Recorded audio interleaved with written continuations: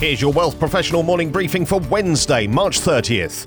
Uncertainty remains in several key areas of Canadian life, but it's not dampening belief in homes as an investment. More than 6 in 10 respondents to a Ledger survey conducted earlier this month agree that real estate is the best long-term investment they could make.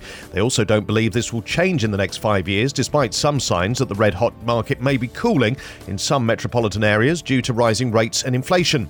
The poll was part of a new report from Remax Canada and also reveals the concerns that Canadians have about buying a home in the years ahead. Property-related taxes increasing, followed by rising interest rates and a potential capital gains tax hike, were cited as potential barriers to home buying ambitions in the next 5 years. Top 3 worries about buying a home are also led by taxation and rising interest rates, but also include the possibility of an economic recession.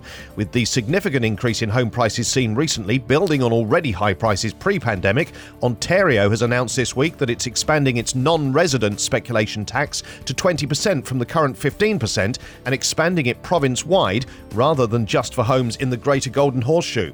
Hackers have stolen about $600 million from a blockchain network connected to the popular Axie Infinity online game in one of the biggest crypto attacks to date.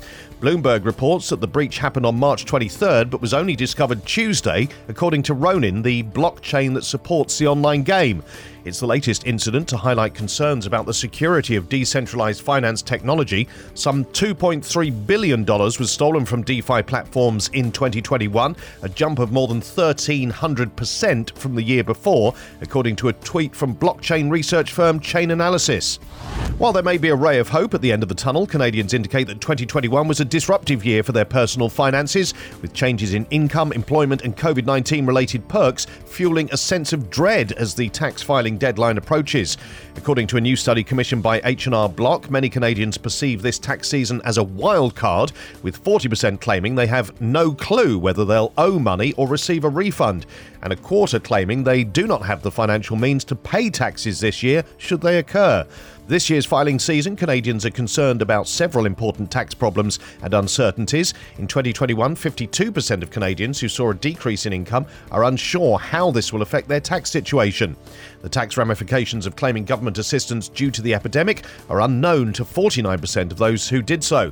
45% of Canadians with work-from-home costs are unsure how to claim their expenses, and 41% of Canadians who got COVID-19 related benefits in 2020 and or 2021 are concerned that they may owe money.